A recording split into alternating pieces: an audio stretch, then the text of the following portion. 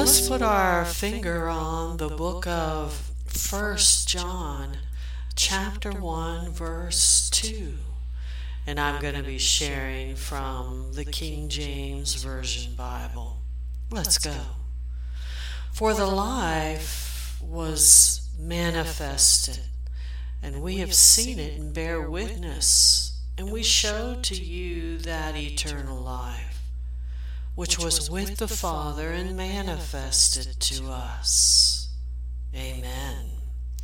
Well, we are on episode 2 of our book of 1 John commentary on covenant. I like to call this little time together called the witness of that life. I'm Sister Laura. You know, it's the expression of the Father through the Son that reveals life. There used to be an old saying, speak life, walk in life. And we used to interpret that as being, be positive. We used to interpret that as one who said, watch your words. That's not life. But in essence, what is life?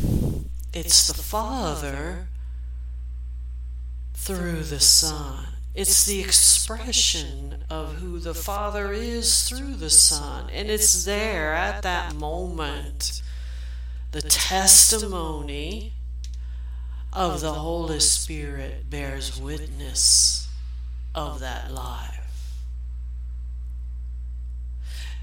The Holy Spirit bears witness of that life because of the blood. The Holy Spirit takes of the Father and gives to the disciple the revelation of who the Father is through the Son, the guidance needed from the Father through the Son for the day, the questions answered, the insight of His heart from the Father through the Son. That's life. And for that reason, the union of who the Father is through the Son in you by the Holy Spirit, that's covenant. Covenant is the highest pleasure of the Father through the Son. And how the Holy Spirit reveals as the daily pursuit of the disciple. Isn't that good? You say, whoa, that's an awful lot. Just in a few minutes what we shared, but it's so true. How does it all work? How do we apply it? Well, we just simply acknowledge that we are one. We're born of God. We have been put in God. We're not trying to step in. We're not trying to step out. We're not trying to ascend. We're not trying to arrive. But we have already been put in God the Father through the Son because of the blood by the Holy Spirit. And we practice this by simply understanding the acknowledgement of the Father's presence upon us. And as we allow His presence to fill us through His Son, whatever you need, if it's healing, allow the Father to fill that area of our body through the Son. And the Holy Spirit will take of the blood and bring healing. If it's direction, allow the Father to begin upon you and just recognize His presence through that question of needed direction in your life, in your mind's eye.